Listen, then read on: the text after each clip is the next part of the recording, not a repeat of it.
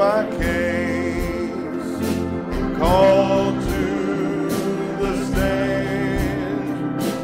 God's saving grace, the blood was presented that covered my sin, forgiven when mercy walked in.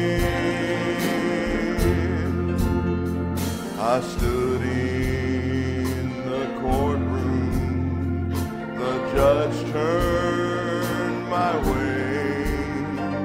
It looks like you're guilty, now what do you say?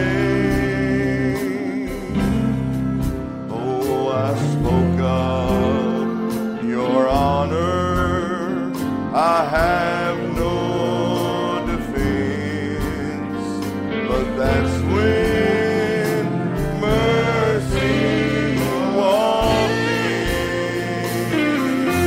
Oh, mercy walked in and pleaded my case and called to the stand. God's saving grace, the blood was presented that covered my sin, forgiven when mercy walked in. I stood there and I wondered, oh, how could this be, that someone so guilty had just been set free?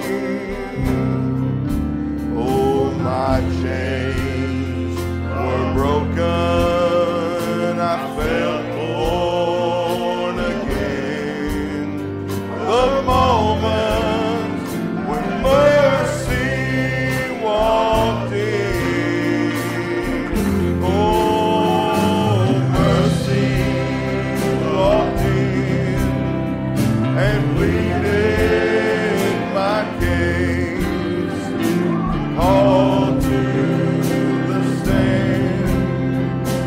God's saving grace, the blood was presented that covered my sin, forgiven when mercy walked in. Oh, it was mercy walked in and pleaded my case and called to the stand. God's saving grace, the blood was presented that covered my sin, forgiven when mercy walked in. Oh, yes, mercy walked in and pleaded my case, called to the stand. God's saving grace, the blood was presented and covered my sin, forgiven when mercy walked in. Amen. So thankful for His mercy. The devil had a lot of evidence against us, but God said it was inadmissible. Amen. I'm so thankful for that. Let's try this little chorus. There is none like you. I think we've only done it once or twice. There is none like you. No one else else can touch my heart like you do. I could search for all eternity long and find there is none like you. There is none like you. No one else can touch my heart like you do. I could search for all eternity long and find there is none like you. There is none like you. No one else can touch my heart like you do. I could search for all eternity long and find there is none like you. There is none like you. No one else can touch my heart like you do. I could search for all eternity long and find there is none like you. One more time. There is none like you. No one else can touch my heart like you do. I could search for all eternity long and find there is none like you. Amen. None like him. It's good to be in the house of the Lord this morning. Amen. God bless each and every one of you. Any visitors, may God bless you. Anybody streaming, may God richly bless you as well this morning. Bring your mission offering at this time. Let's try rising up. Oh, rising up, we're rising up. There's a New Testament church rising up. Oh, rising up, rising up.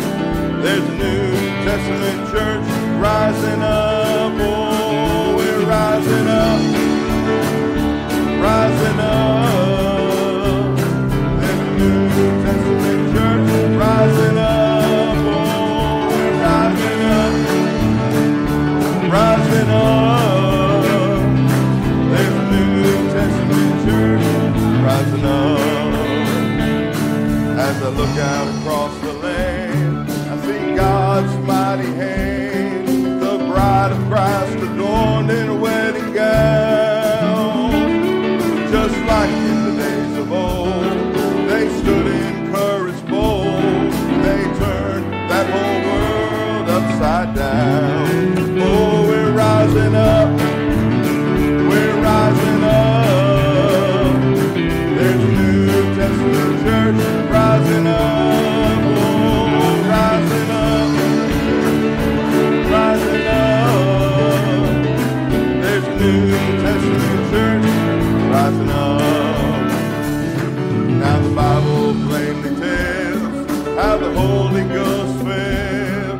Signs and wonders were done by apostles' hands. Demon spirits were cast out. In the jail they sang and shout, while surrounded by God's holy angel band.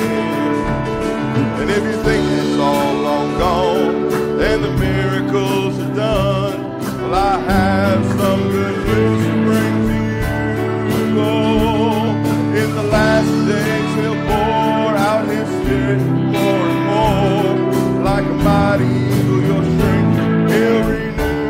Oh, we're rising up, rising up. There's a New Testament church. Oh, rising up, rising up.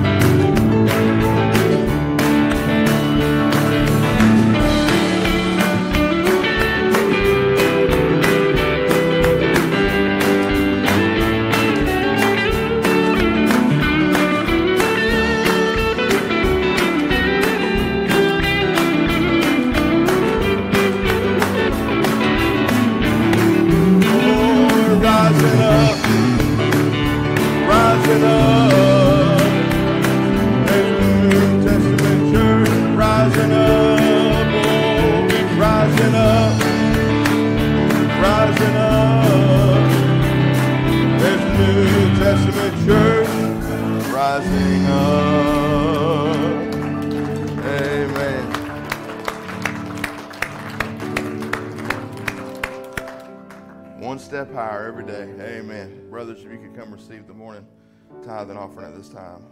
This joy. Oh, this joy that I have, you know the world didn't give it to me. This joy that I have, the world didn't give it to me. This joy that I have, the world didn't give it to me, you know.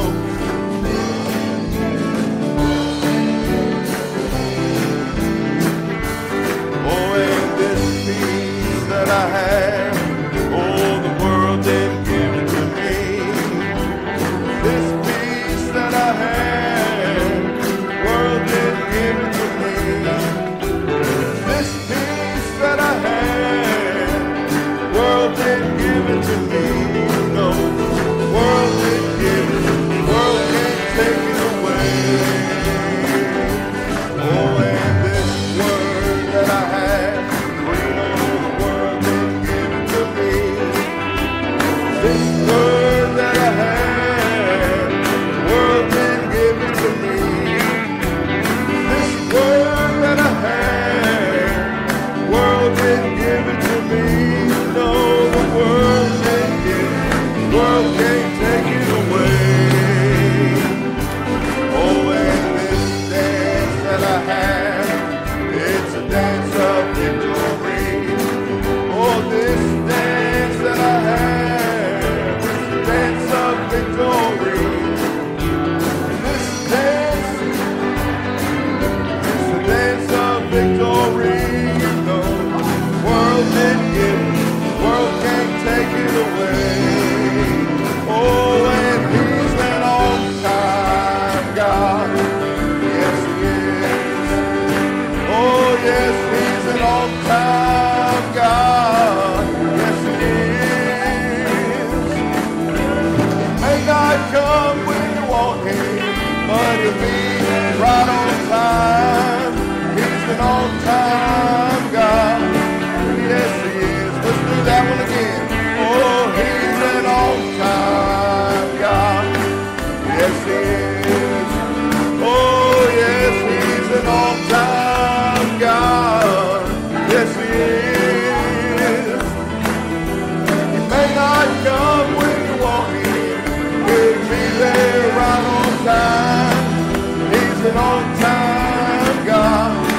Yes, he is.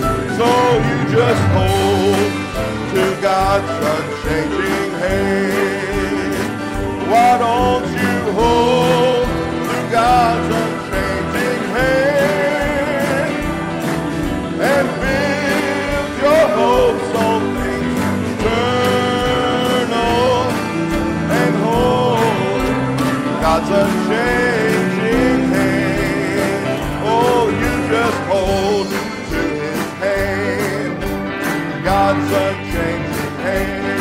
You just hold to his hand, God's unchanging hand. Hold to his hand, God's unchanging hand. You just hold God's unchanging hand. Then do this, you just call him up, tell him what you want. Oh, call him up, tell him what you want. Call him up, tell him what you want. Jesus on the main line now. Oh, and his line ain't ever busy. Just tell him what you want. His line ain't ever busy. Tell him what you want. His line ain't ever busy. Tell him what you want. Jesus on the main. Oh, you just call him up, tell him what you want. Call him up, tell him what you want. Call him up, tell him what you want.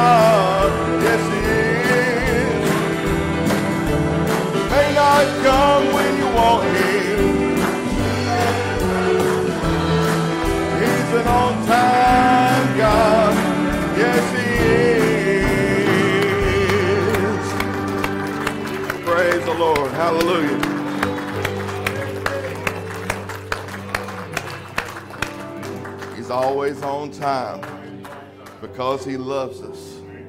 Amen. Let's try that little song. Nobody loves me like you love me.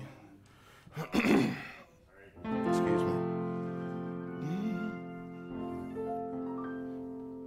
Nobody loves me like you love me, Jesus. I stand in awe of your amazing ways. I worship you as long as I am breathing. God, you are faithful and true. Nobody loves me like you. Oh, nobody loves me like you love me, Jesus. I stand in awe of your amazing ways. I worship you as long as I am breathing. God, you are faithful and true. Nobody loves me like you. Oh yes, nobody loves me like you love me, Jesus. I stand in awe of your amazing ways. I worship you as long as I am breathing. God, you are faithful and true. Nobody loves me like you. Oh, one more time. Nobody loves me like you love me. I stand in awe of your amazing. I worship you as long as I am breathing. God, you are faithful and true. Nobody loves me like you. Amen. I speak Jesus.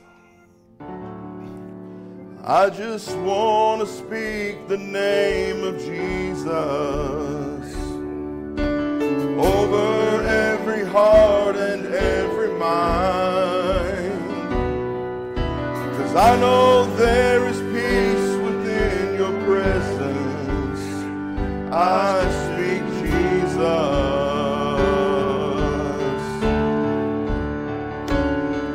Oh, I just want to speak the name of Jesus till every dark addiction starts to break, declaring there is hope and there is freedom. I speak Jesus. Your name is power. Your name is healing. Your name is life.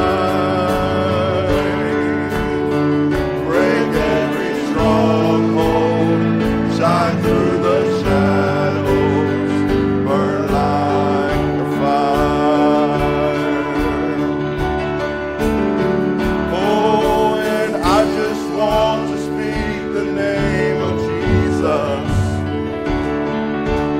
over fear and all anxiety. To every soul held captive by depression, I speak Jesus. Oh, your name is power.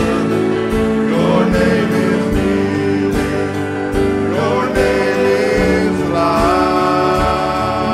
Oh, yes it is. Break every stronghold. Shine through the shadows. Burn like a fire.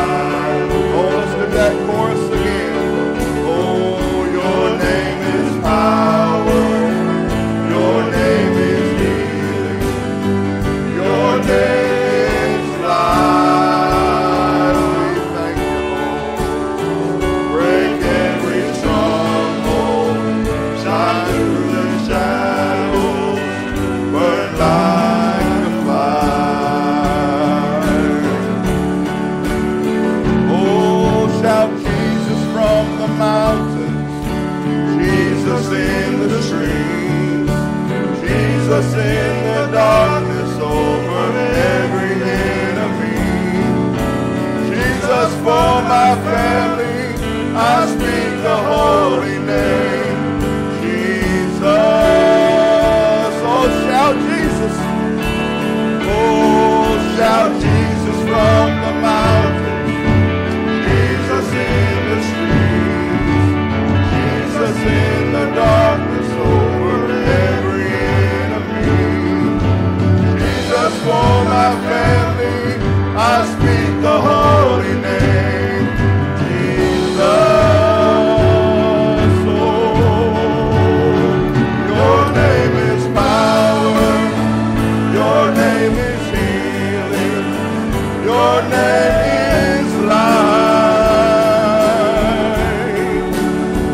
Break every stronghold, shine through the shadows, burn like a fire. Your name is power. Oh, your name is power. Your name is healing. Your name is life. Break every stronghold, shine through the shadows, burn like fire.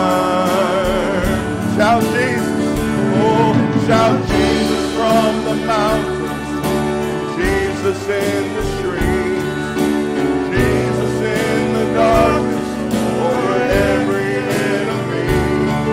It's Jesus for my family, I speak the holy name, Jesus.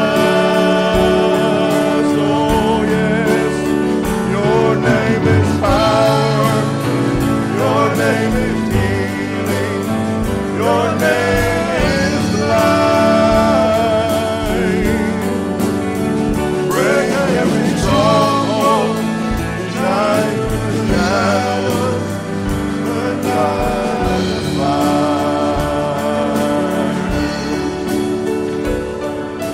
I just want to speak the name of Jesus over every heart and every mind, 'cause I know there is peace within His presence. I speak Jesus. Oh, we worship you, Lord. We thank you, Lord. You are so worthy. Thank you, Lord Jesus. Yes, Lord. We praise you, Lord Jesus, for all that you've done for us, Lord God. You're the reason we're standing here this morning, Lord. Without you, we are nothing. Lord, where would we be without you, Lord? Without your grace and your mercy. Oh, yes, Lord Jesus. Oh, shout Jesus from the mountains, Jesus in the street, Jesus in the darkness over every enemy.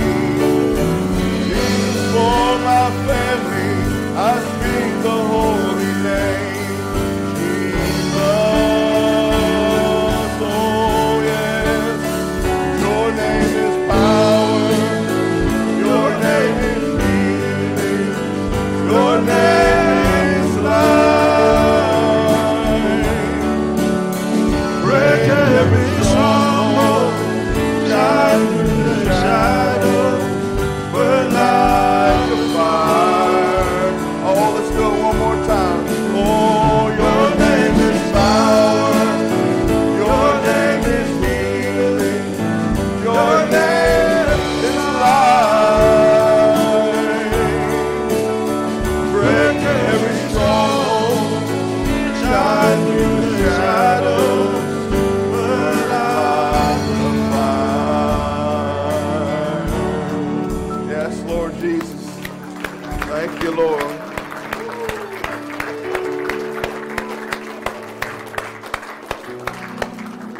Amen.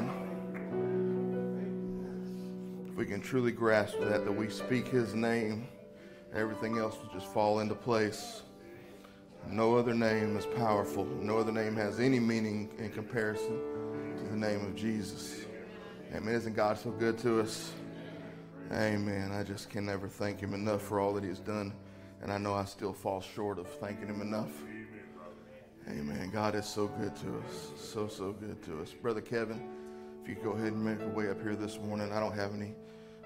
Sister Sharon Rose is flying out of town for business today, so let's hold her up in prayer, and Lord, give her traveling mercies. Amen. Anybody have an unspoken prayer request? God bless you, saints. Let's go to the Lord in prayer. Dear Heavenly Father, Lord, we know that you're in this place, Lord. We have felt your presence, Lord. Oh, God, I believe that your people has come to have church this morning, Lord. Oh, God, you know our needs, Lord. You know our hearts, Lord, this morning, Lord. Oh, God, we thank you for showing up, Lord. Oh, God, you said you'll come, Lord, where we invite you, Lord, to make you welcome this morning, Lord. Oh, God, drop down in our hearts this morning, Lord, like never before, Lord. Come, walk among us this morning, Lord. Oh, God, minister to your people this morning, Lord. I know that you've already have, Lord, but continue to do so, Lord. Oh, God, may we just cry out before you, Lord. May we pull upon the gift this morning, Lord. Oh, God, and you drop down in this place, Lord. Oh, God, and you minister each and every heart this morning, Lord. We thank you for these things, Lord. You see the prayer requests, Lord. You see the hands that was lifted, Lord. You know every need behind the heart, Lord. So I pray, oh, God, you go to each and every one this morning, Lord, and minister to them, Lord, like only you can, Lord. We thank you for this time, Lord. We thank you for this gathering, Lord, this morning, Lord. Oh, God, touch each and every heart, Lord. Touch the song service, Lord. Touch everything that is done in your name, Lord. Oh, God, we speak the name of Jesus this morning because there's power in that name, Lord. As my mind goes back, Lord, when your prophet went over there overseas, Lord, and they was talking about that table raised up, and the only thing that would make it go back down is when he said in the name of the Lord Jesus Christ, Lord. Oh, God, he said it about broke the legs on that table, Lord. So I pray, oh, God, that same Jesus will come this morning, Lord. Oh, God, break the bread of life to us, Lord. Oh, God, speak the hearts this morning, Lord. Do what needs to be done in our lives, Lord. Oh, God, to make us closer to you, Lord. We thank you for this time, Lord. Oh, God, bless your people in the name, Lord Jesus Christ, Lord. I pray, oh, God, as Brother Daniel comes, Lord. Oh, God, you see the pain his mouth's in, Lord. I pray, oh, God, you'll touch him in a mighty way, Lord. Oh, God, may the same Jesus that is in this place right now minister to him right now. Will he be able to speak the bread of life to us, Lord, with no pain, Lord. Oh, God, may it be liberty in this place, Lord. Speak to our hearts, Lord, like never before. We thank you for these things in Jesus' name. Amen.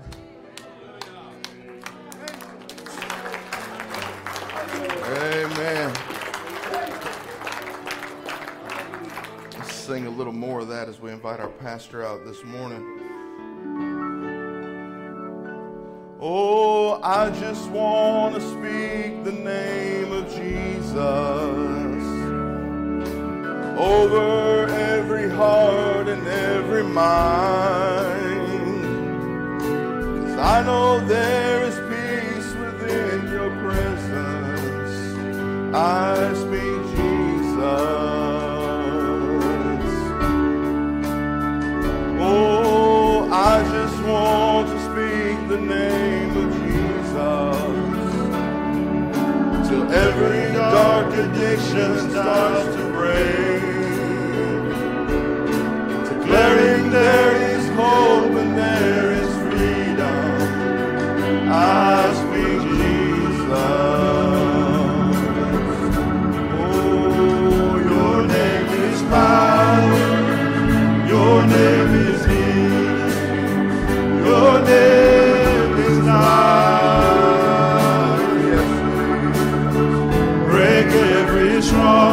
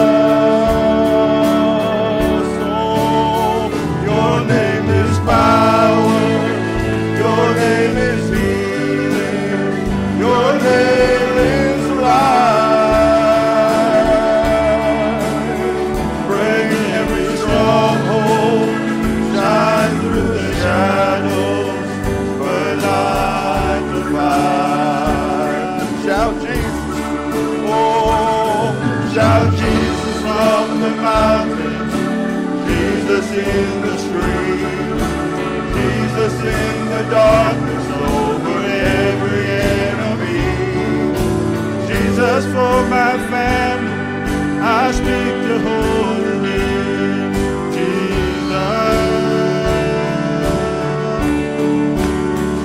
Your name is power, your name is healing, oh yes Lord, your name is life.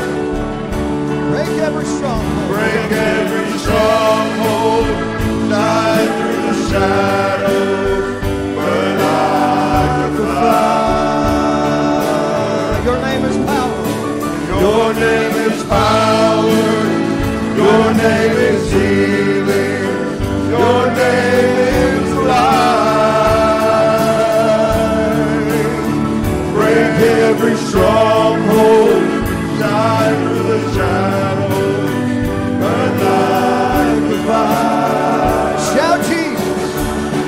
Oh, shout Jesus from the mountains, Jesus in the streets, Jesus in the darkness over every enemy, Jesus for my family, I speak the holy name. Oh, hallelujah. Thank you, Lord. Blessed be your holy name. Oh, your name is power. It's power. Your name is healing. Your name is life. Break every stronghold. Break every stronghold. Shine through the shadows. We're like a fire.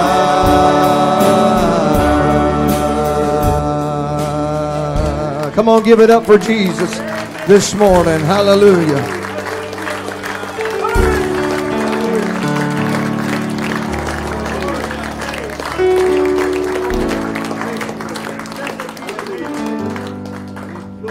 Your name is power. Above every power. Above every principality. Above every other anointing that's in this world. There is no power like the power that's in the name of Jesus.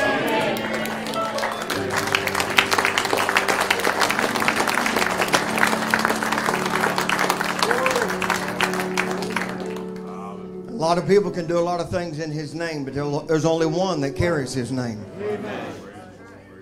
Only one that has His name, because she has taken on His name by an invisible union.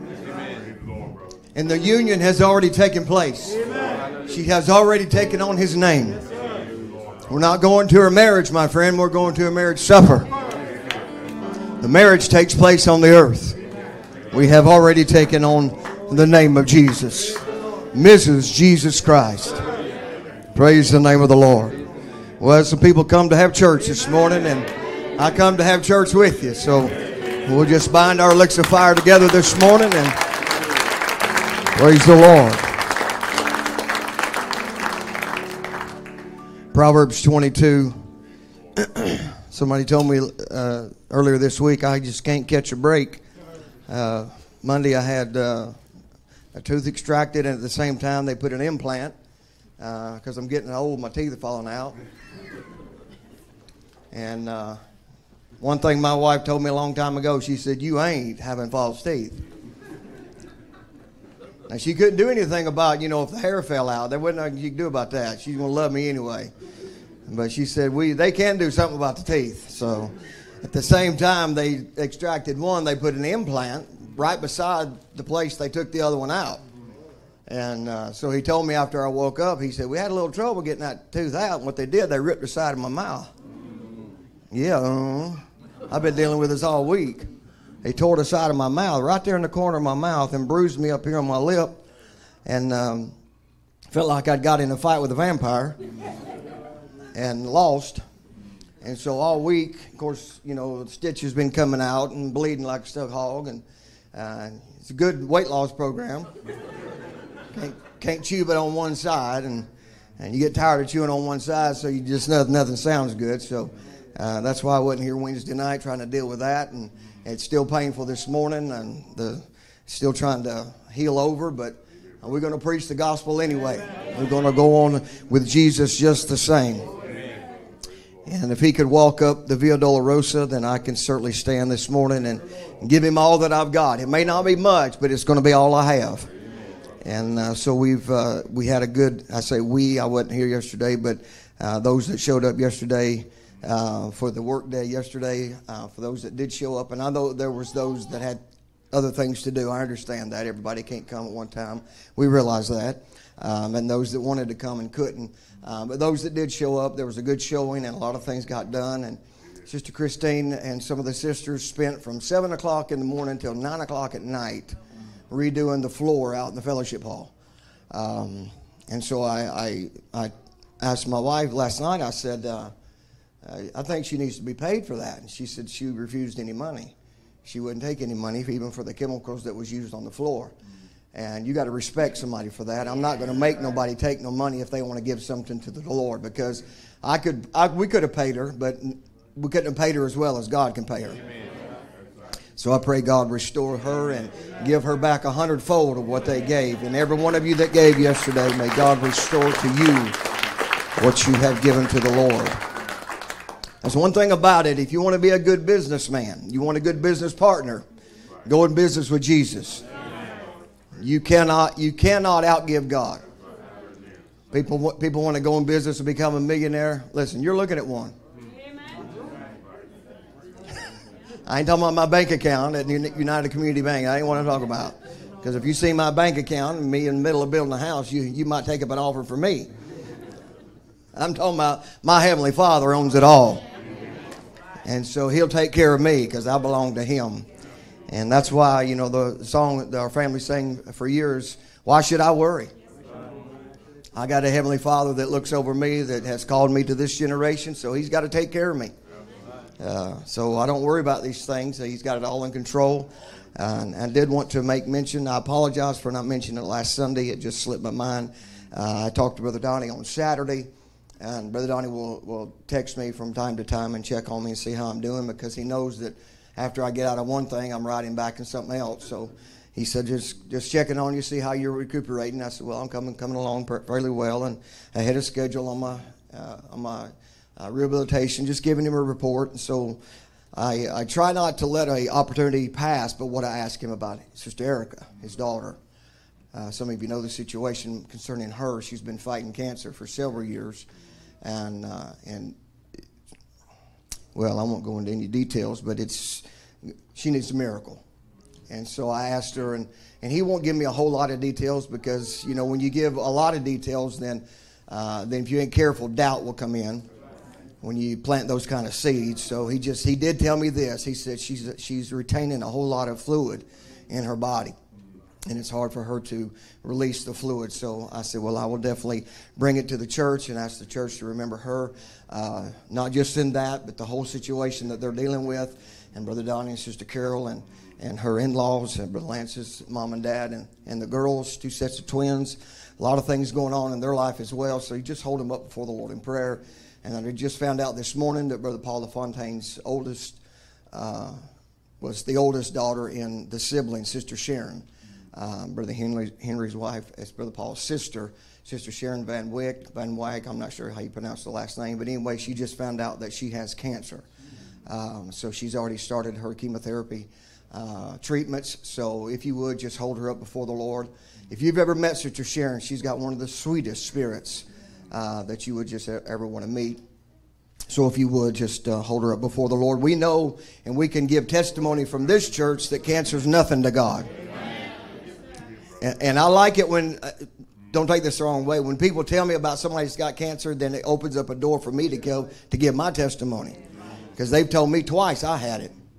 And then they've told me twice I didn't have it. And I don't want to lose an opportunity to thank him one more time for healing me of cancer. Cancer is nothing to God. Praise the Lord. I know you've been standing for a while. Proverbs 22. Most of you know that we're going to be hosting the night of worship, the youth banquet, and that whole weekend here. It's just 2 weeks away. And so a lot of things need to be done. So If you can help in any way, get with Brother Cam or Sister Sharon Rose or one of the deacons and let them know that you have some time that you would like to give towards that end. There's a lot of things that have been done. A lot of things need to be done, and we're not trying to put on airs to try to make this place look any different than we want it to look for ourselves. Just make it look good for other people, other visitors that are coming in. But we certainly don't want people to think that we worship in a shack. This is the house of God. It needs to look nice all the time. And so a lot of things that have been done, a lot of things still need to be done before that weekend. So we thank God. I know this for sure. We chose the right people. God led me to the right people to handle this situation because Brother Cam and Sister Sharon are go-getters. I'm here to tell you. And I didn't know they was that talented. I had no idea. They called a meeting together. They called me, the pastor, in a meeting. They called me in a meeting, and then they had everything just laid out. Everybody had a stack of papers, and it was just all professionally done. I was like, wow. Wow, we need to hire you guys as church secretaries. I mean, y'all just got everything in order and everything. I mean, they had the banquet hall, everything lined out where the food goes, where people's going to sit, where the preacher's going to sit. They had everything lined up. I mean, I was blown away because I'm the type person, I just, piece it together as we go. And these people, they want it all together, now, so they don't have no surprises down the road. So we thank God for what they have done and what they're going to do and all the work. Some of you people will never know the hours that have went in so far just into getting this and wanting it to be right. And understand this, as I said before, this is not entertainment. We are not holding this event for entertainment, not to entertain your flesh. They call it Night of Worship for a reason, because we want to prove to the world that there is real worship. My Father seeketh such, those that worship me in spirit and in truth. So you keep that in mind as we approach that weekend coming up very shortly. Proverbs 22:1, I'll read one verse and let you be seated. A good name, this is Solomon writing here, a good name is rather to be chosen than great riches, and loving favor rather than silver and gold. May God add his blessings to the reading of his word. You can be seated. Ecclesiastes chapter 7.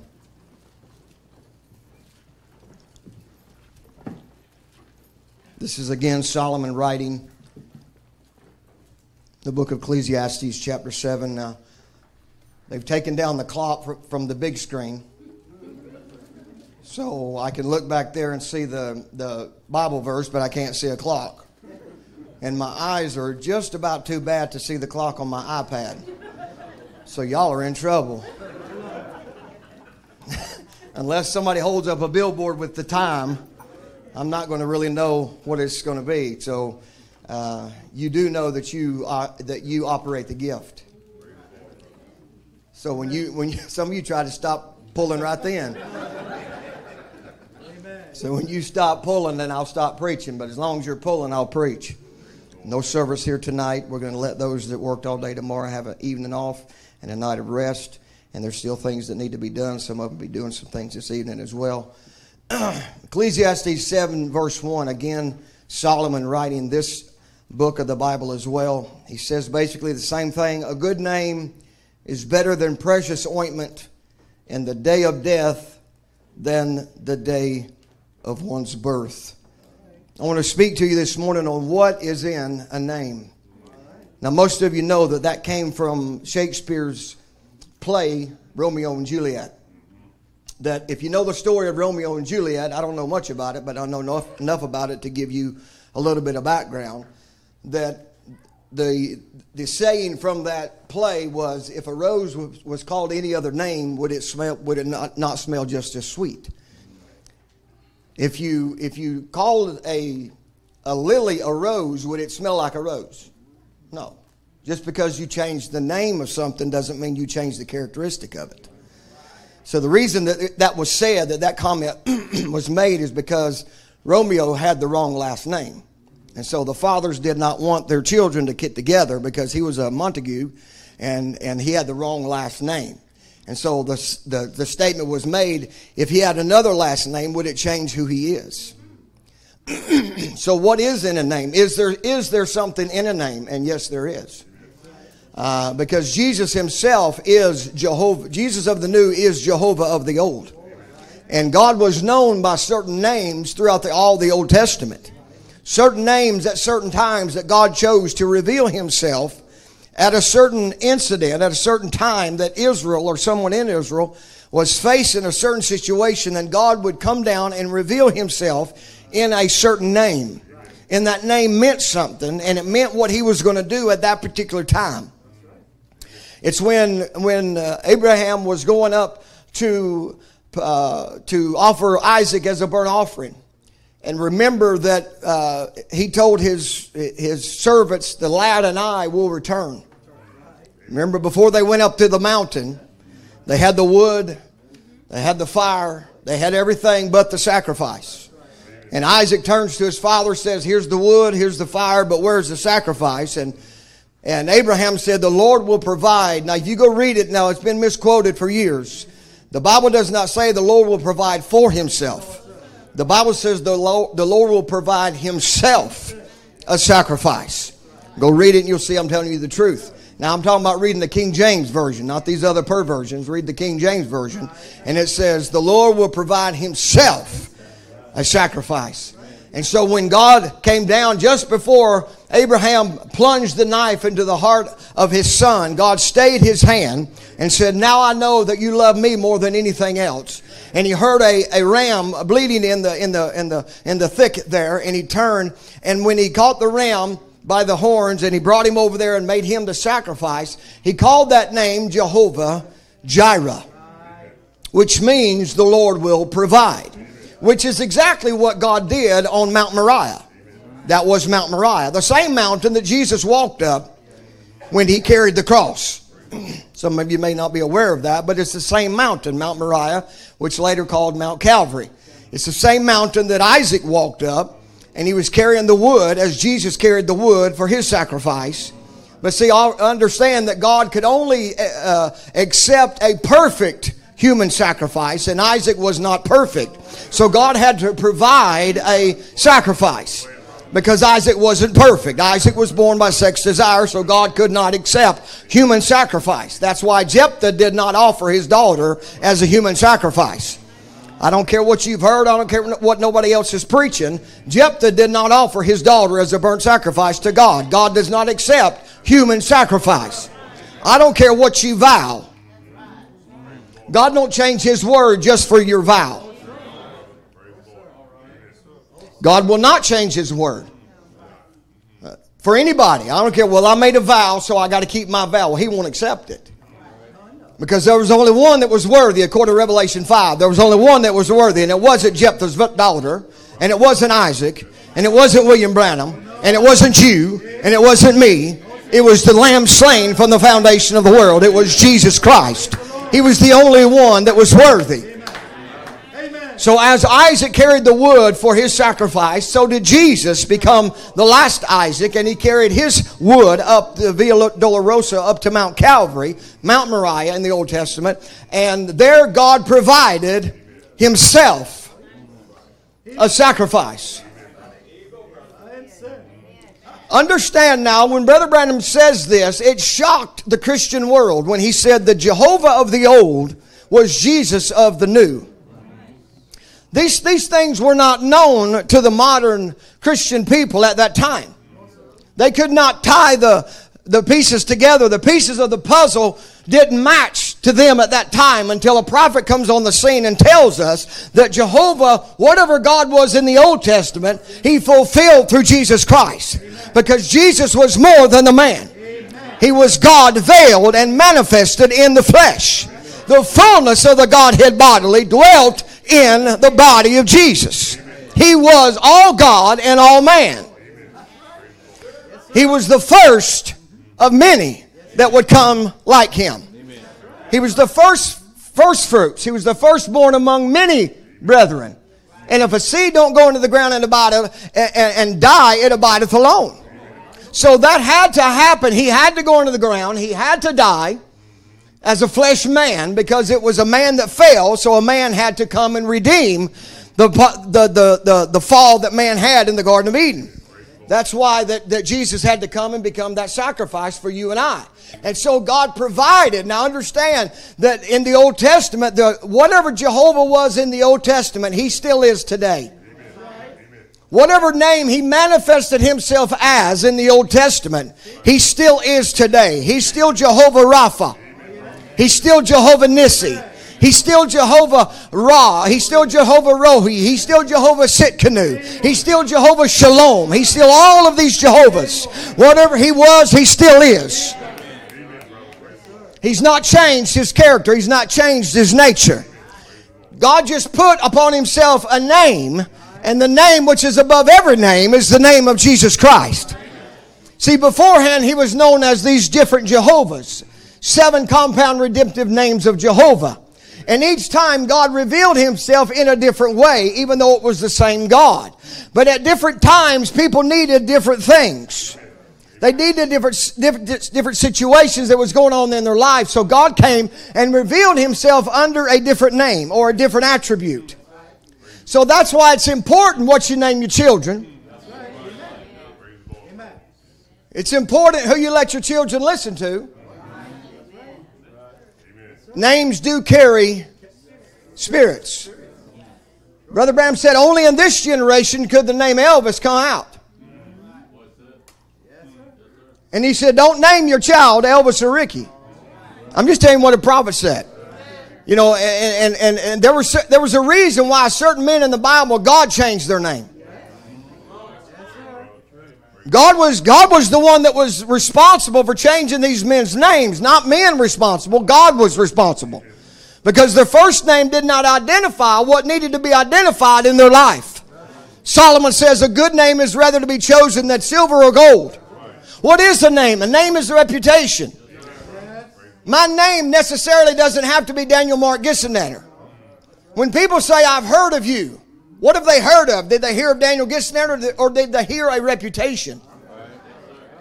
When Rahab told the spies, we have heard of you. They heard of a reputation of what God was doing in Israel. Of all the countries and the nations they had destroyed, we have heard your reputation preceded you. Your name or your reputation, that's what a name is. You carry a name, you carry a reputation. If I was to call out certain names this morning, something would pop up in your head of somebody that has made a reputation or made a name for themselves. If I was to call out certain sports figures or Hollywood actors or preachers or whatever the name may be, certain things would pop up in your mind because they have made that kind of a name for themselves. And let me tell you, church, once you've made a name for yourself, it's hard to change that name. Once you've made that kind of reputation, it's hard to change that reputation. Because in the minds of some people, you'll never change it. You'll always be that to some people. That's why it's difficult when a young man is raised in a church and he's raised for, almost from birth up. He's raised and he's running around chasing girls and pulling their pigtails, and he's, doing all kinds of things in the parking lot, and he's just a young boy. He does what boys do, or at least what they did. I don't know what they do today. They're nuts today. They have lost their ever-loving mind today. My mother came and apologized to me later when I was married, and she said, I want to apologize to you. I said, what is it, Mom? She said, I've told people for years that you was my worst child out of 6. She said, but compared to what this young generation is doing today, you was an angel. She said, you weren't a bad child. She said, I want you to know that. You weren't a bad child. Which I knew that.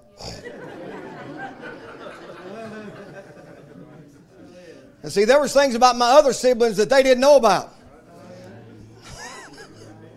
You can hide things from your parents. You parents don't ever think that your children ain't hiding something from you.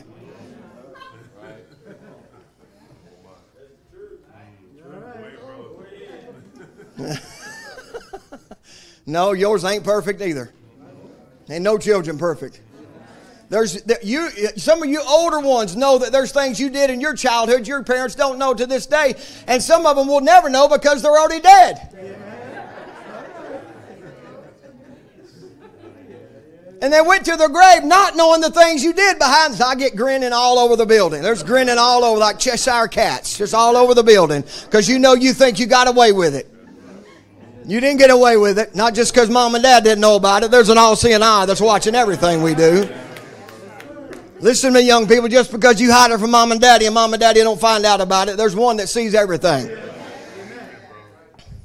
And once you get a name, once you get a reputation, then it's hard to rebuild that or destroy that name or that reputation and rebuild that. It's hard to do. It's difficult. And see, the thing about it is once you have a name or have a reputation, in order for you to get a good name or a good reputation, all the former things have to be destroyed. Why do you think God came like He did and done the things through Calvary like He done to erase the sin from our lives so we could start over? Because otherwise He could still hold our previous life against us. But see, now through the blood of the innocent lamb, He can't hold anything on the other side of the blood. He can't hold none of that against us. Isn't it amazing in the book of Hebrews chapter 11, the heroes of faith, that all these men and women, their names are called. And I can show you in the Old Testament things they done that were wrong. Things that these people in Hebrews 11, heroes of faith. Some of you ain't catching it. You're still asleep. Wake up and you slap yourself a few times. Wake up. Tell your neighbor to wake up. This is good stuff. I know it's good because I wrote the notes, okay?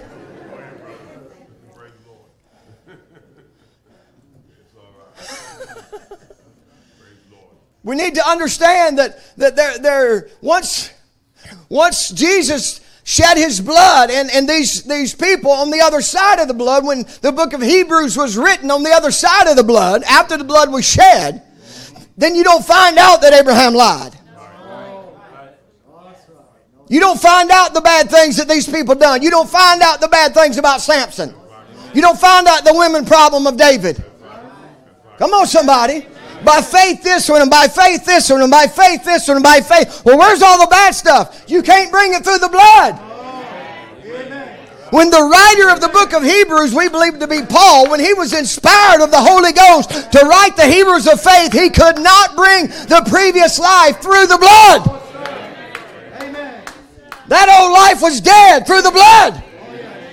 And so none of those things could be written as a hero of faith. And when God writes your testimony, the former life will not be written.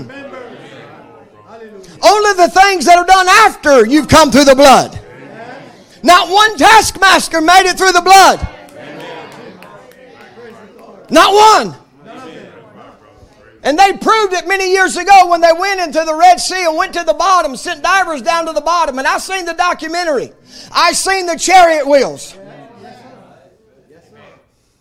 The horse and his rider hath he, Moses' song of Moses. Go read it. The horse and his rider hath he cast into the sea.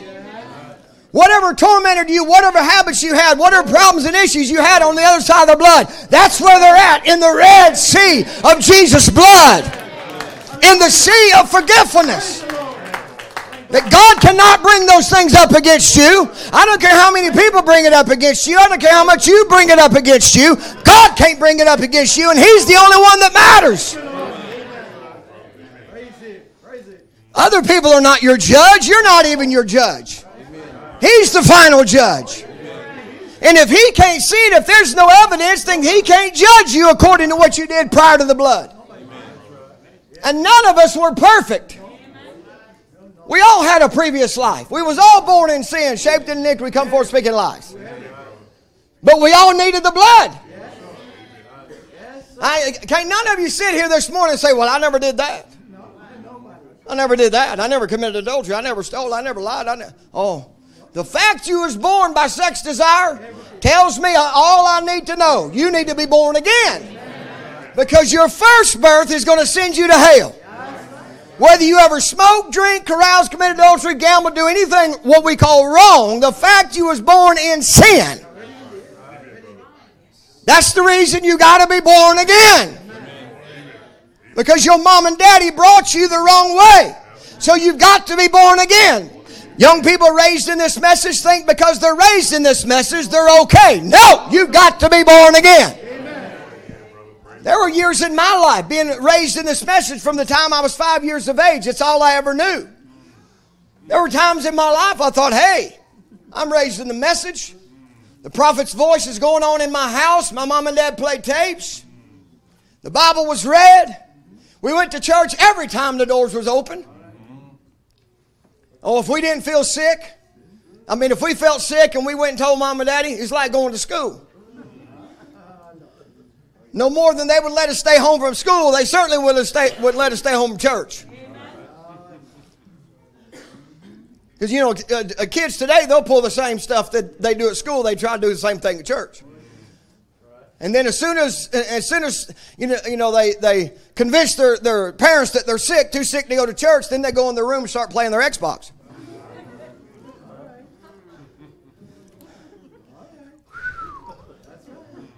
Thank God for this chair.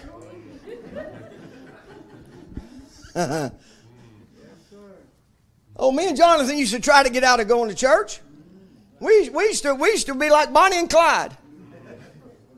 Some of you Generation X don't know who Bonnie and Clyde is. Y'all need to Google Bonnie and Clyde. They was gangsters, husband and wife, I think it was. They was working together, armed robbers.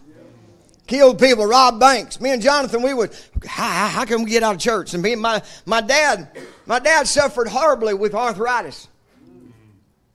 And so, the way my parents came up in Pentecost, we were taught against doctors.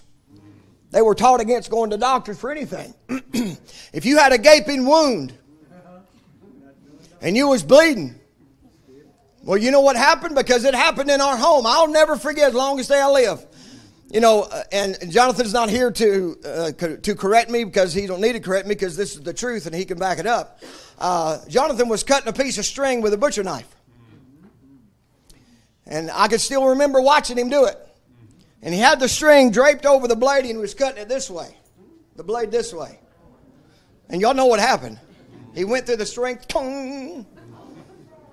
Just cut him wide open right here. And if you ever get close enough to Jonathan, and don't tell him I told you to do this, but if they listen to this, they'll know anyway. But if you look real close, you'll see right here in Jonathan's forehead, between his two eyebrows, you'll see the letter F.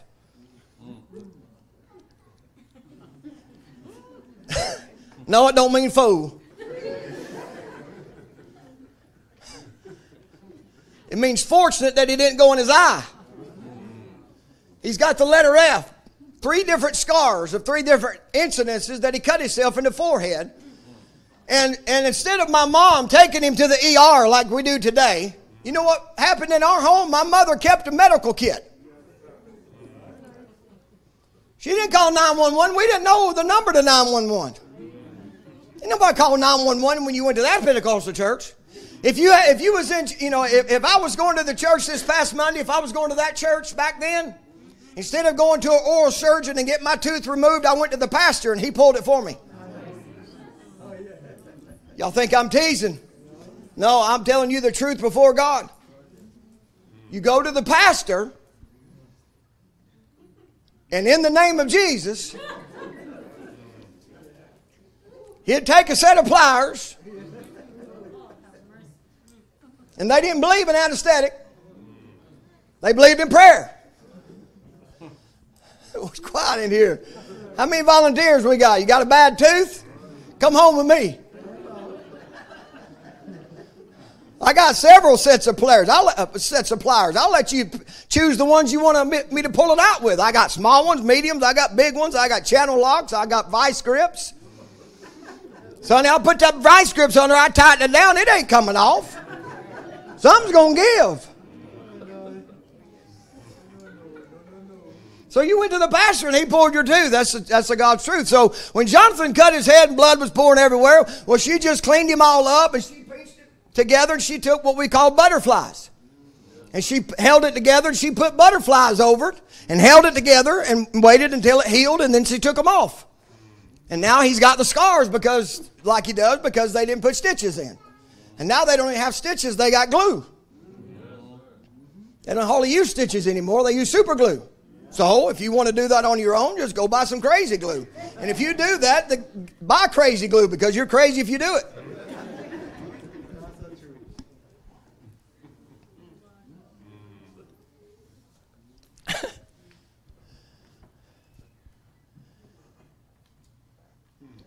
We did things in life that caused us to make a reputation for ourselves. And it started when we started to know better.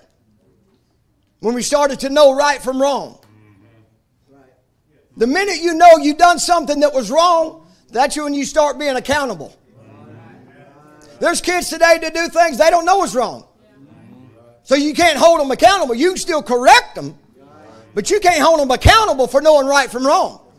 But once that individual comes to the place and they've done something and they know they've done it maliciously and they know they shouldn't have done it, and then they feel bad about doing it, that's when they come to the age of accountability.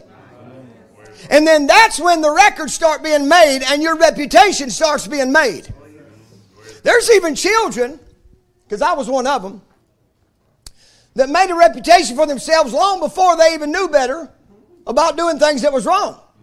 There were people that did not want me to come home with them. There were my family members that did not want me to come home with them because I made a reputation for myself as a 3, 4, 5-year-old. There's some kids you just don't want at your house.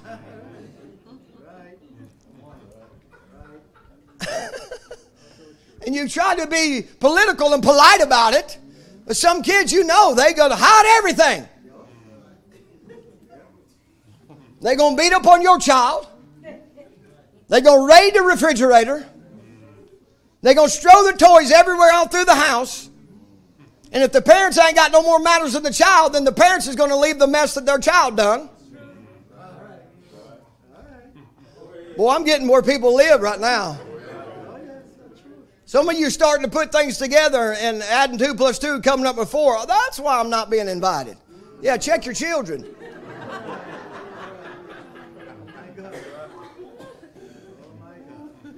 The children are making your name, making your reputation. We don't want you over here because you're bringing them hellions with you. There used to be 2 in a church I went to years ago. There used to be 2 young boys in the church that were mean as snakes.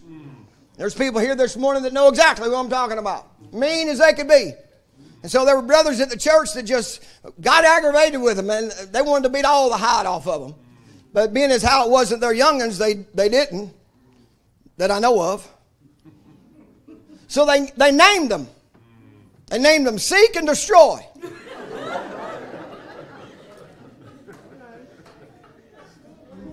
It's the truth with my hand up. When you seen them coming, you better hide. Because they just walk up to you and kick you in the shin for no reason. Anywhere else they could reach. They're just mean. They made a name for themselves. And it's the same way when you get older, you make a name for yourself. And let me tell you, for 6,000 years, over 6,000 years, God has made a name for himself. I ain't going to keep you long this morning.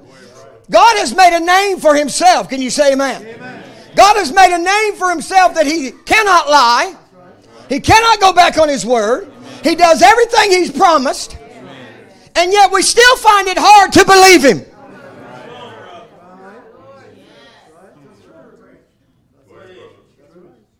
We still find it hard when something happens in our lives, something happens in our home, something happens in our finances, something happens in our marriage, something happens with our kids. We still find it hard to fully believe what God said, even though he's made a name for himself, that he has never lied.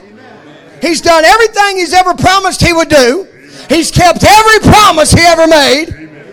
Every prophecy has been fulfilled.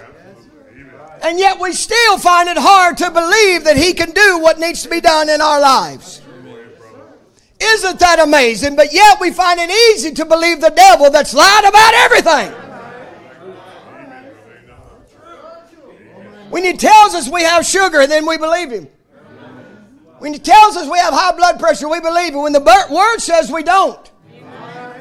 I'm the Lord thy God that heals. You know what that word all means? It means all.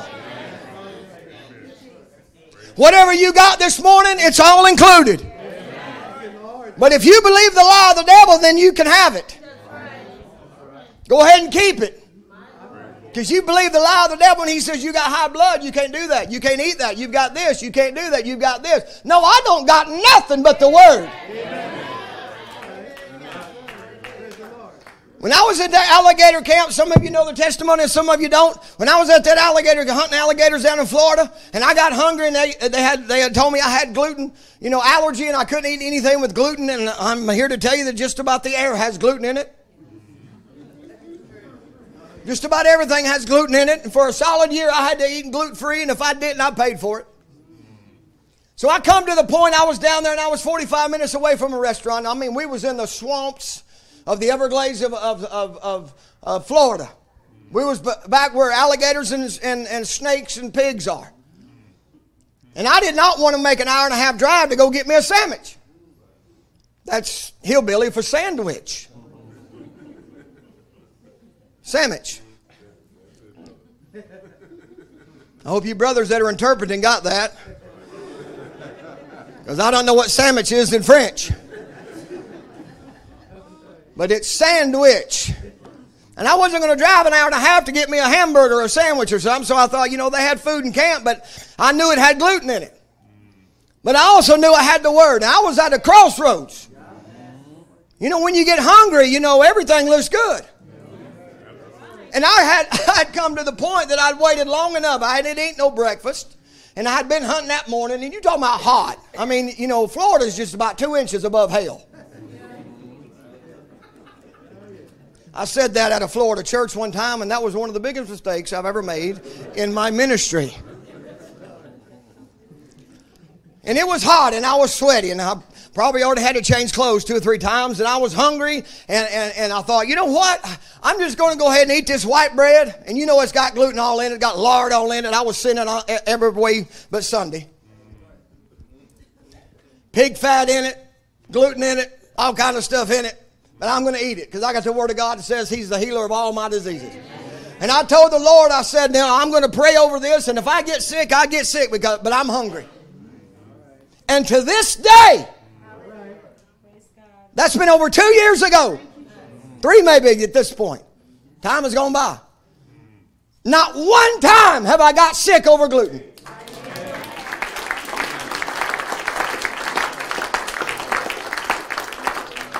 And let me tell you, friend, I didn't have just gluten allergy. I had a severe gluten allergy. I could look at gluten and throw up. I could eat it in my go to a restaurant. It's really tough at restaurants because the severe allergy that I had, it was cross-contamination. If they used the same utensils for something that had gluten, if they used it with something that didn't have gluten, it could be cross-contaminated. And the utensils that they used with food that had gluten, it could be cross-contaminated into the food that didn't have gluten. And so I had to be real careful and tell the waitresses or waiters that, look, I'm gluten-free, so be careful when you go back and tell the cooks or whoever's back there cooking the food that, you got to wash the utensils real clean and make sure everything's clean when they cook my food, because if not, I'm going to get sick. And many, many times I did, and my family would watch me. They would literally sit at the dinner table, and I would be eating whatever I ordered, try to order something that was gluten-free, and it's all nasty. For some reason, gluten just makes everything taste better. Whatever gluten is, I still ain't even figured out what gluten is. But it makes everything taste a whole lot better. So especially my twins would look at me, and they say, how you feeling, Daddy? Feeling okay? And they would watch my face turn white. All right. Daddy, you okay?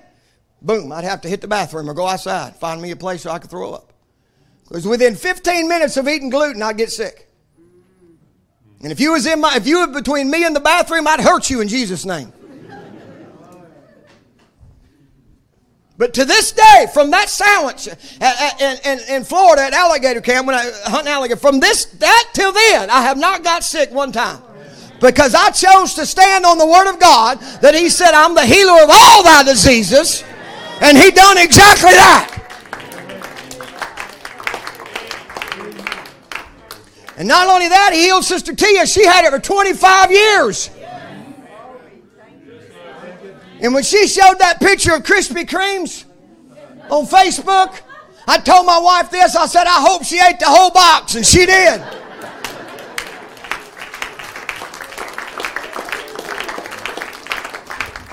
Because a life without Krispy Kremes just ain't living.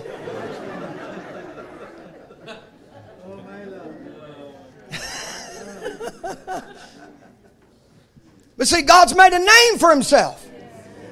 Brothers, don't mess with the air. This is me. Don't mess with the air. We froze people out last time I said something about it being hot. Because these sisters in menopause.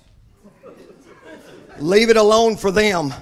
These brothers that have to go home with them, leave it alone for them. Just let me sweat. Okay? Because I had somebody come to me, well, you said it was hot. Y'all like to froze us to death. Now, I ain't got no more clothes I can take off. And if I'm still hot in about 10 minutes, they're going to have to do something. Y'all going to have to just wrap up. Let me read you a couple quotes, can I? I'm going to anyway. Now, listen to what he says, Jehovah Jireh. Jehovah Jireh. Message, Jehovah Jireh. Now, I wish to continue my text. It was found in Genesis 22:14. That's the text I alluded to when the ram and the bulrushes that was the Lord provided a sacrifice, and he named that place Jehovah Jireh. The text was Jehovah Jireh. Now, God has 7 compound redemptive names. Now, in these compound redemptive names, they're compound. Compound means more than one element involved. Compound means before every word is the Jehovah. It's Jehovah Rapha, Jehovah Rohi, Jehovah Sitkanu, Jehovah Nissi, Jehovah Shalom. It's all Jehovah.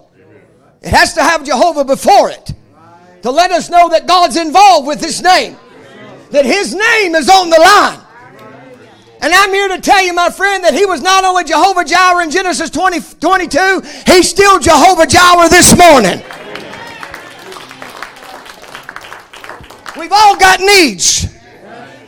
And I can not only take you to the Old Testament, I can take you to the New. I'm the Lord thy God that supplies all your need according to my riches and glory. So it's not just Old Testament that God did under these names. Because whatever God was in the Old, Jesus is in the New. And I'm under the New Covenant. And so whatever He was in the Old, He still is under the New Covenant. Can you say amen? So whatever God did in the Old Testament under these 7 compound redemptive names, He still is the same God today under those same names. We just happen not to call Him those names. We call Him Jesus. But there's times in my life I need Jehovah Rapha. There's times in my life I need Jehovah Shalom. I need His peace. There's times I need Jehovah Sitkanu, the Lord our refuge, the Lord our banner. There's times I need Jehovah Rohi, the God of my way, or the God my shepherd. Come on, somebody. And He has made this reputation for Himself to prove to us, have I ever lied to you? Have I ever told you a lie? Have I ever went back on my word? See, there's a reason why God don't tell you when something's going to happen. Because see, then if we had Him bound to a time schedule, then we could tell the future. But see, all we know is God's going to do it. He just didn't tell us when. Huh? He didn't tell Abraham Sarah's going to be 25 years. He just said, you're going to have a son. And they got older. More stoop-shouldered, gray-haired, wrinkled face. Got older, well-stricken in age, the Bible says. But they had a bedroom that was already ready for a little boy. Because they called those things that were not as though they were. Come on, seed of Abraham. God's given us many great and precious promises. And we need to go ahead and prepare for them things to happen. We don't know when it's going to happen. Go ahead and save your children a seat at church. Save your spouse a seat at church. Hello, church. Prepare for their coming into the kingdom of God. Go ahead and prepare for your healing. Make preparation before you ever see any effects of it. And paint the room blue, because you know by the word of the Lord exactly what's going to happen. You just don't happen to know when. I just know I'm going to take a rapture. So the bride is making herself ready, because I don't know when it's going to happen. Even Jesus don't know, but it's going to happen. He says God has 7 compound redemptive names. Now in these compound redemptive names, it was God expressing His attitude for all His creatures. what He would be for them in all generations. You cannot separate His compound name. Now in Washington, D.C., my name is recorded. What nationality I am, who my father and mother was, how much I weighed when I was born, my description, my prints, my thumb. You see, it's the expression to the nation who I am. William Branham is recorded up there in Washington. That's the expression of me to the nation. That is my name. So when God come down from heaven to be king over the earth, He expressed Himself to His subjects in 7 compound redemptive names. Jehovah Jireh was His first name. It means God will provide Himself a sacrifice. And He's still the God of provision. Bring me a cake and a drink of water. For thus saith the Lord, you'll have oil and you'll have meal. He's still Jehovah Jireh. And however long the time was left in the famine, the oil cruse never run dry. And the flour never went empty. Because He's still Jehovah Jireh. Listen, and we read these things in the Bible and think, yeah, God could do that back then. Then you make Him a historical God. And I'm going to tell you right now, it's not good enough for me to serve a historical God. I'm not a Buddhist. I'm not one of these nationalities that can show the tomb of their leader. Not an empty tomb. They can show the tomb that's still closed. They serve a historical God. These men, these Muhammad and Buddha and all these men, they lived, but they died. And they're still dead. My God lived and He died, but He's not dead anymore.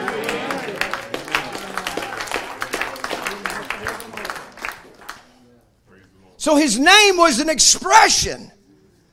When Abraham needed strength to have a child, because he's getting to be 100 years old. In Genesis 17, God comes down in the form of El Shaddai, which means the breasted God. The God that can nurse to Abraham the strength that he needs for a body change. And He still has Shaddai today. Because we're going to need strength for a body change. As their body was changed. See, that's the unwritten part. That's the part that's written between the lines. That the world don't know anything about. But then when you ask them to explain how this man, Abimelech, could fall in love with a 90-year-old woman. My mother just turned 90. I don't hear of men knocking on my mama's door asking for a date. Hello, my mother's past that time. She's past those years. She's 90. But see, you have to understand something had happened. In years she might have been 90, but she didn't look 90. Because otherwise you find a man fall in love with that 90-year-old woman that looked 90, then he needs to be in Bellevue. That's the part that's written between the lines, how he could fall in love with her. And God came down and said, you're as good as a dead man. Because I've got a word over them that's got to come to pass through her womb. So God could not allow false seed to impregnate her. Why do you think God protected you out there? He told every Abimelech that you come in contact with, don't touch that womb. Oh, they'll drink, they'll smoke, they'll gamble, they'll carouse, they'll do all kinds of things, but don't you touch that soul. That soul belongs to me. Even when you wasn't even thinking about God, you wasn't seeking after God, you didn't care nothing about church, God living right, you was doing your thing, you thought. God was still telling Abimelech, you leave that womb alone. Leave that soul alone. I put a predestinated seed in there that I'm looking over, that I'm protecting. That's why you're here today, because God protected the seed. God protected the womb while you was in the world. God was looking over you then. He didn't just start all of a sudden when you come to the message. He walked you through life. He walked you through elementary school. He walked you through high school. He walked you through college. He walked you through every denomination. He walked you all the way to where you are this morning.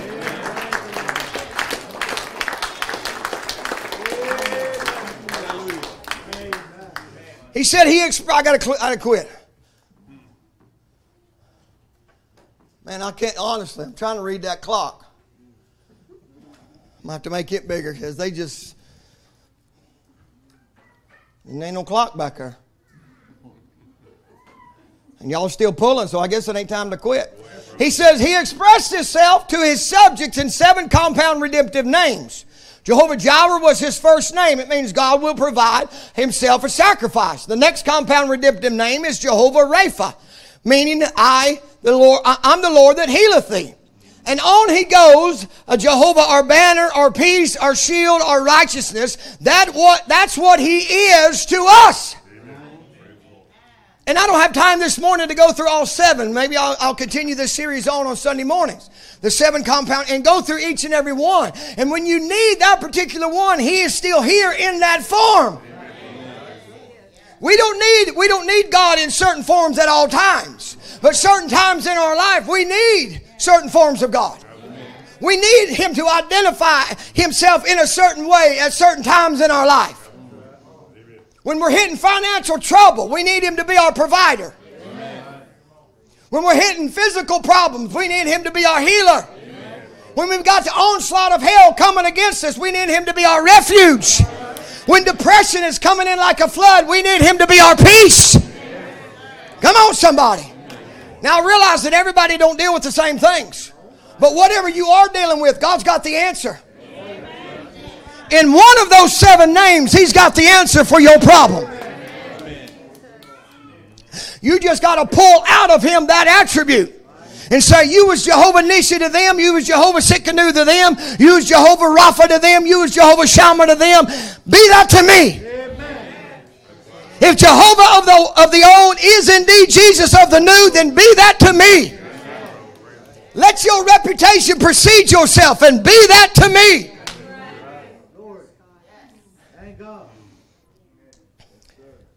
He said that's God's attitude toward his people. It's how he expresses his name. And now it's not just one name that God has come in. It's all 7 is identified in one man. All 7 is now in one man called Jesus. Now you have to understand where to look for Jesus. You have to understand where he's at in order to get what you need to pull out of him. See, when you come to church and you're looking just to hear something from a man, you're not pulling from Jesus. But when you realize that the man has got a gift, that the gift was not for him but was for you, and you come with the mindset and the attitude of expectation, I'm going to hear from God. God is going to speak to me. God knows my need. Brother Daniel don't have to know my need, because if he's got the word will discern the thoughts and intents of my heart. So God knows every need that's in this building. He don't have to tell me who it's for. That's his business. That's my business, just to preach it. Just to be a channel, just to be a conduit. So you can come and be ministered to by him. Because see, I can't bring you in my office and minister to each one individually. I don't have time. I don't have the strength. I don't have the energy. But I can preach one service, and God can orchestrate one service and touch everybody that's expecting. Notice what I said there. Not touch everybody, but touch everybody that's expecting.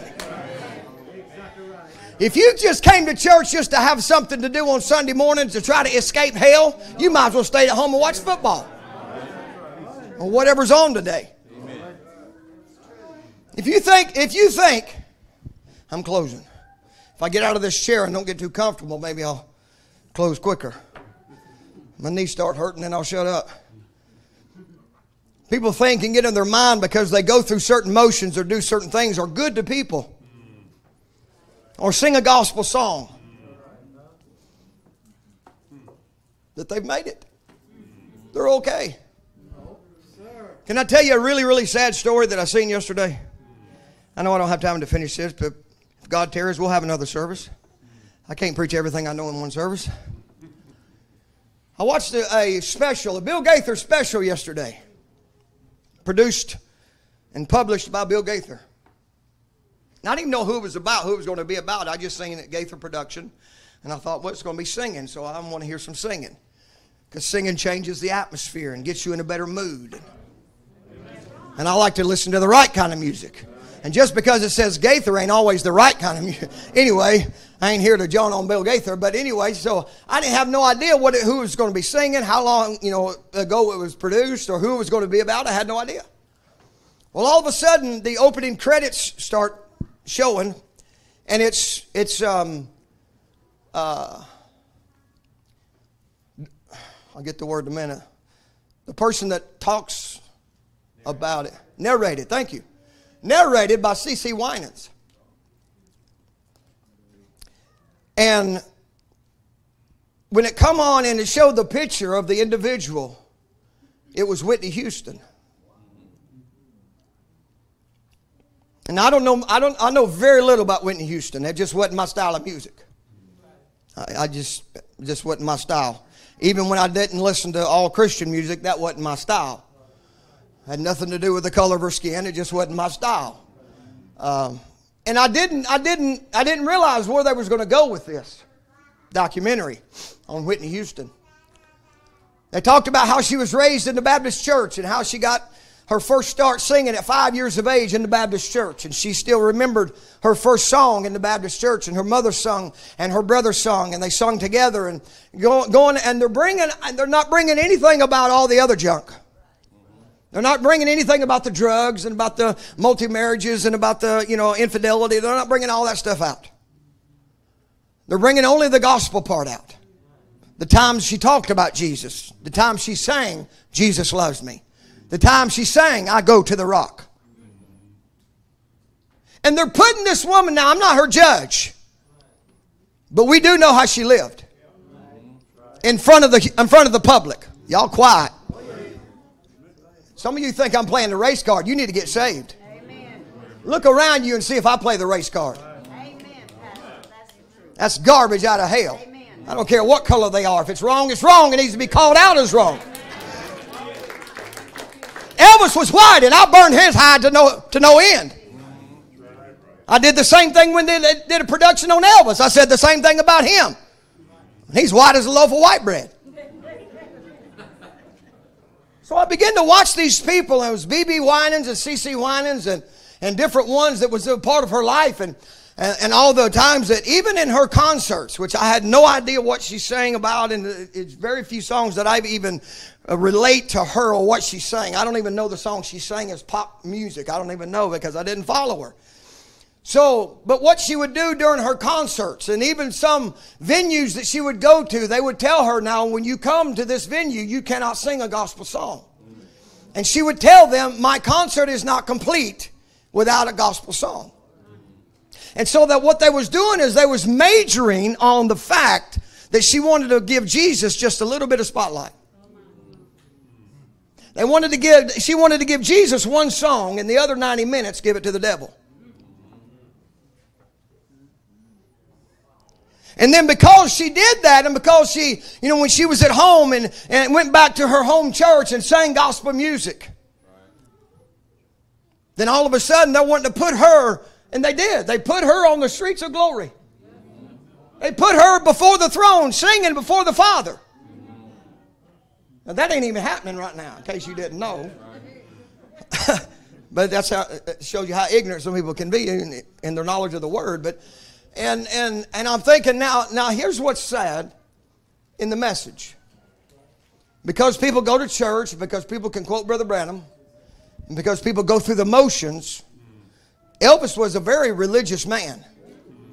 And from what this documentary said, so was Whitney Houston, which, like I said, I didn't follow it, didn't know anything about her. The people that knew her, and she sang songs many times and called C.C. Winans on stage. And C.C. Winans is a gospel singer, beautiful voice.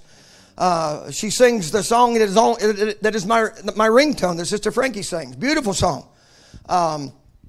And she's singing back in the 80s with her brother BB. And just beautiful family harmony, just beautiful. And so we talked about the times when Whitney would call her on stage and sing a duet with CeCe Winans, and only show about the times that it was that little spotlight they give Jesus. So that's all you've got to do. All the rest of this garbage and mess and filth and gum don't matter. If you just give Jesus just a little bit of spotlight. Whoever's sitting down on me, you better stop it or I'm going to call your name. Stop sitting down on me. You get mad. I had somebody walk out on me because I did that to Michael Jackson, saying he was not the king. There's only one king.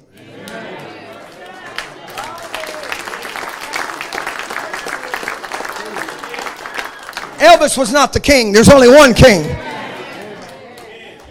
I had a colored couple get up in church and walk out on me and never darken them doors again because I called Michael Jackson out. And I was thanking Jesus they left. Because if some of you was here that back then and you would have seen what that woman wore to this church, I was glad they left. I was glad God led me to talk about Michael Jackson. Because some of you seen her come up here and bring the mission offering. And the brothers are going, God have mercy. I'm talking about mini skirts that left little to the imagination. And then I guess it was the husband or the live-in, whoever it was, I don't know. While I'm preaching, I said something he liked. He come up here and laid a $20 bill on the altar. Evidently, that's what colored churches do now. Is when you like something that's said, then you walk up to the altar and you lay money down.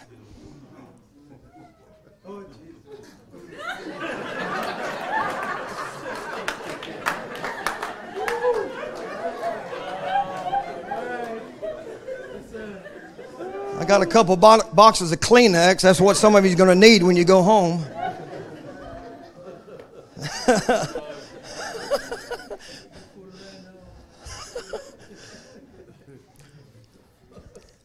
And if you do it, or if you bring your money to the right church, if you go to Brother Dollar's church, I'm sorry, if I was going to go to church, I don't think I'd go to a Pastor Dollar. His name is going to give him a reputation of what he's after. And so there was 3 steps, and it was just covered in money.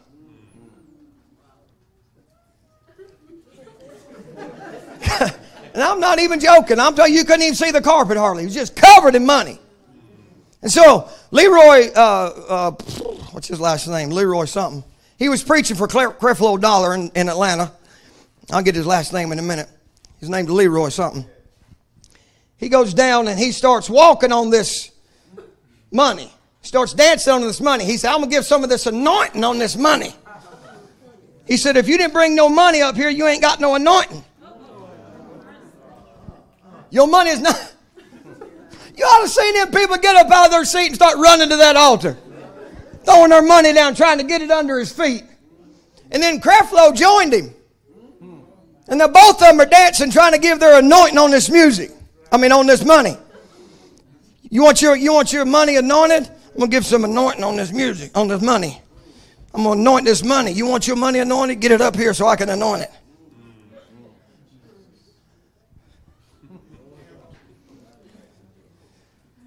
So when I said that Michael Jackson was not the king, they got up and left.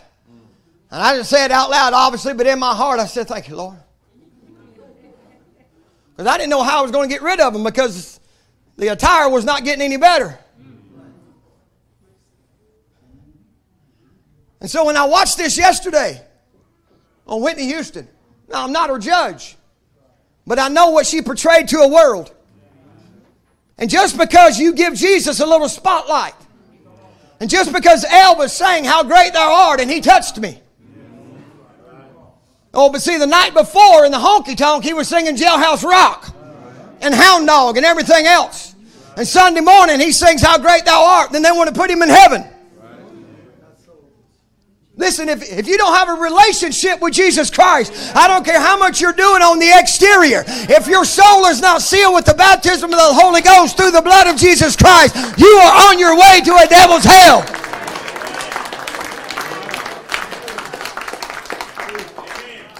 And I sat there in amazement through this whole entire thing that they're putting this woman into heaven. Now I said I'm not her judge, but I'm thinking, what about all the other stuff? You're not bringing that into play. What kind of message are you sending to people? That all you do is got to give Jesus just a little bit of credit. Give him a little bit of spotlight. Give him one song. Give him one Sunday a month. Every now and then you might give him a $20 bill.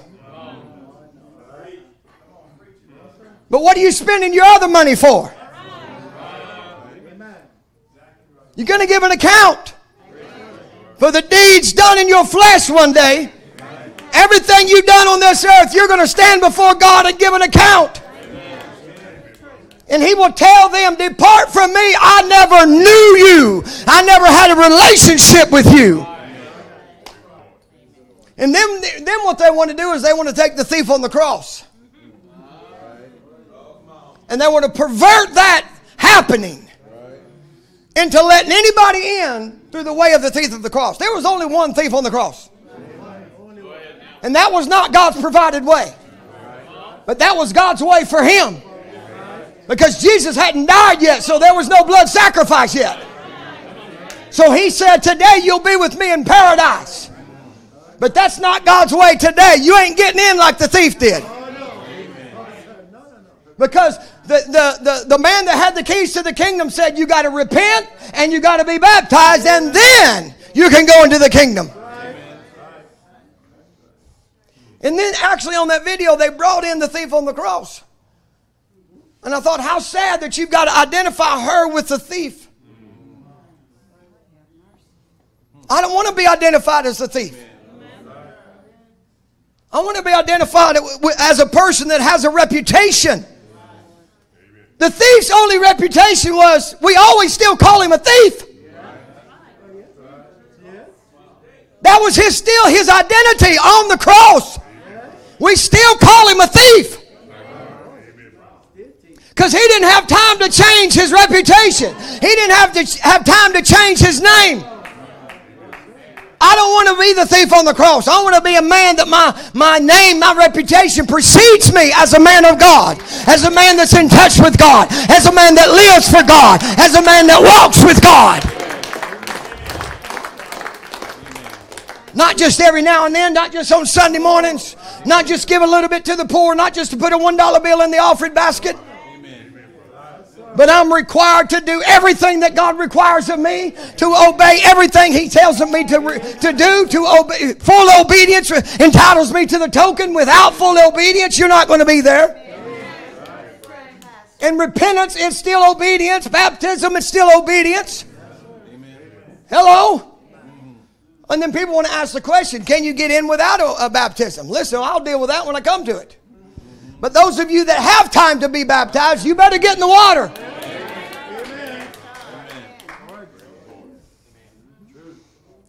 I want my reputation to precede me. When I come up to somebody and say, I want to introduce Brother So-and-so, this is Brother So-and-so, I want them to say, oh, I've heard a lot about you. Now, we don't know what they've heard. Because we really don't know who likes us and who don't. And you might as well be honest with me. Well, there's people that call you friend, but that don't mean they're your friends. I got 682 on Facebook, but they ain't all my friends. Some of them I don't even know. How can you be friends with somebody you don't even know? You just clicked accept because you want to say, I got 1,472 friends on Facebook. You're a liar. I don't even know 1,472 people. But it becomes a social status. I got this many followers on Instagram. I don't even do Instagram. I have the app on my phone, but I don't even do it. And every day I get this notification. I need to turn the crazy thing off because it drives me nuts. I get notification almost every day. You got 3 new followers. I don't want people to follow me. But isn't it amazing that all these famous celebrities on these social platforms have tens of thousands of followers? And how many are following Jesus? They'll know everything about him, everything that he's posted, or she. All the latest information about their life. and won't open a Bible. Start reading the Bible, start reading the scripture, they're like, I didn't know that was in there. Well, get your nose out of social media and put it in the Bible.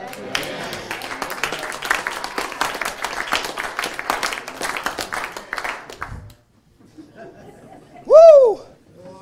Boy, I wasn't far from 1 o'clock. And I wasn't trying to reach 1 o'clock either. God is good.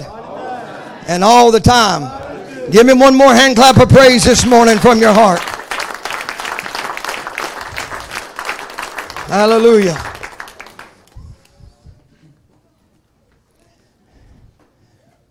Thank you, Jesus, for allowing me the strength one more time to preach your word. One more time. You know, I hurt my jaw. Still got a knot on the side of my jaw where they put the implant. They drill down in your jawbone. They put the implant.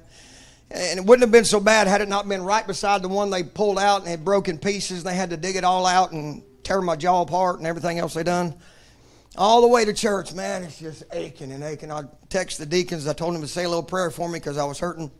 But I knew in the back part of this peanut brain, I knew once I got under that anointing. And I'm going to tell you, under this anointing, no pain. No pain. I think it's C.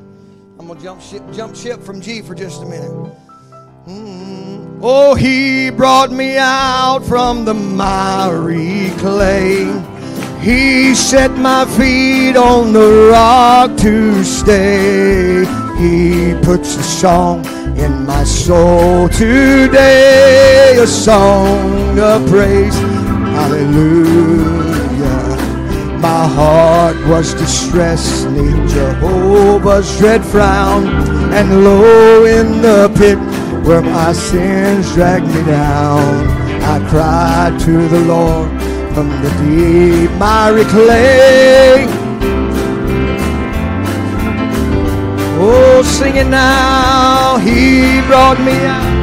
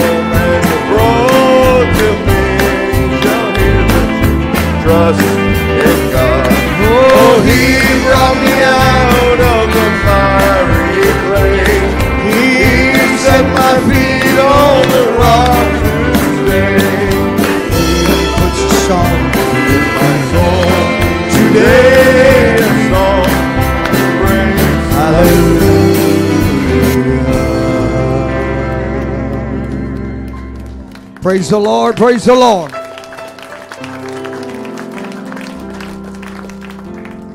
You know, just another testimony to build your faith. When I'm preaching and God puts something in my spirit to say, I just say it, not knowing who it's for, not knowing what happened before church, what happened yesterday or last week.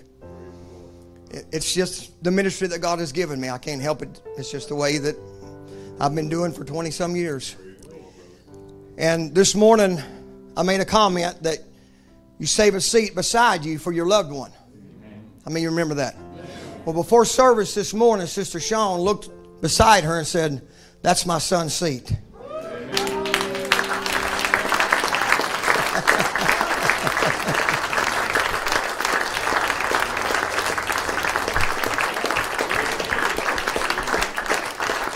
Out of the mouth of two or more witnesses, let every word be established. Hallelujah. Oh, He brought me out of the miry clay. He set my feet on the rock.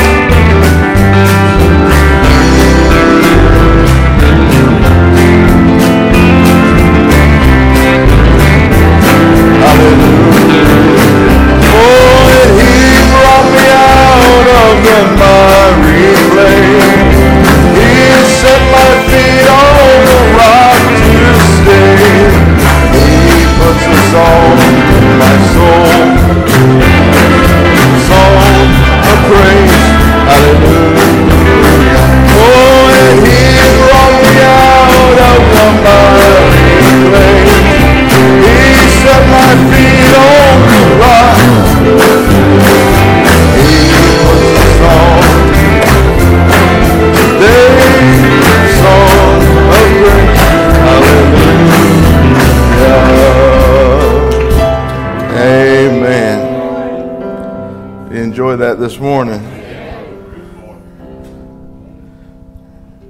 Amen. So much in a name. Really appreciate that this morning. It's been good this morning. And that song we just sang, you know, where would we be if He hadn't brought us out? Amen. Shudder to think about it. Let's sing that little song before we go. Key of D, if not for grace. Where would I be? God only knows. I'm glad He sees through eyes of love. Oh, a hopeless case, an empty place, if not for grace. Amazing grace, how sweet the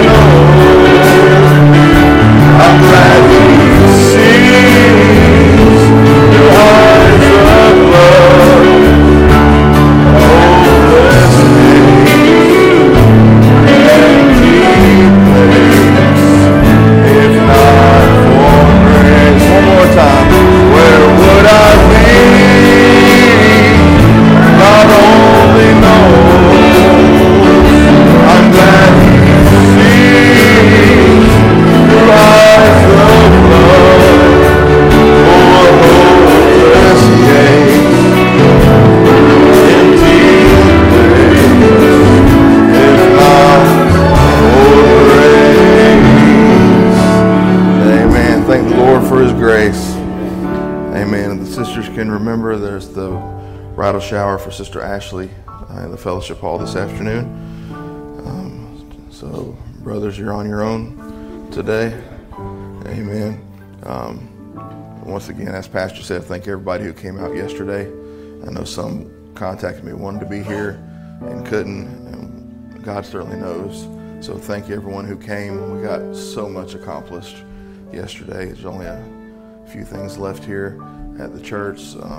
Some point later on this weekend, Thursday through Saturday, somewhere they'll be hanging 4 TVs. So if anybody wants to come help me hang TVs, just let me know, and I'll let you know when we'll be here and doing that.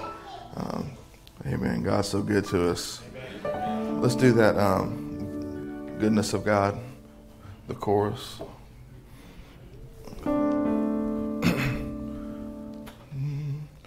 All my life you have been faithful.